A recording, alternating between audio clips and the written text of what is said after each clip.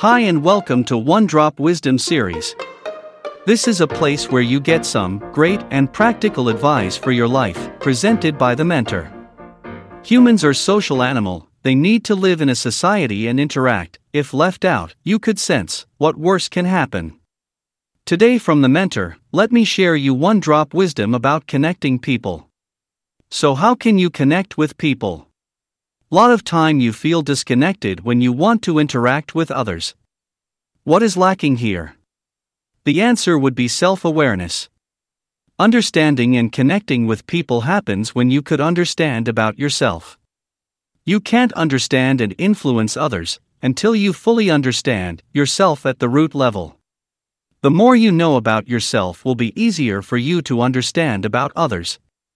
Start to understand your unconscious motivations. What gets you up and what gets you down?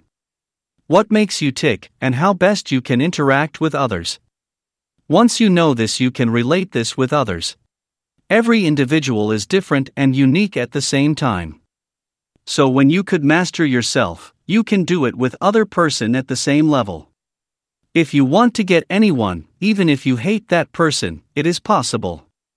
Just initiate a casual conversation with them, over a cup of coffee or something. Be determined to understand this person when you are having that conversation. Conversation which leads to understand the person's interests, values, likes, hopes and passion can rekindle your thinking about them. You may not understand the person completely or even liking them, but you will feel better about them than earlier. Be interested instead of interesting. We humans love to talk. Just about all of us would rather talk about ourselves than listen to any one-on-one social situation.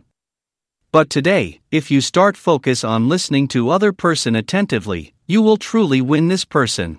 He or she will appreciate and remember you. This will make an impression in a positive way. Nowadays most people are lonely, disconnected from others. If you could connect with them by striking a conversation, you are really make a difference by making them less lonely. With this note, we have come to the end of this episode. Hope you get this lesson. Key to this is to do authentically. Please share this podcast with your friends and family.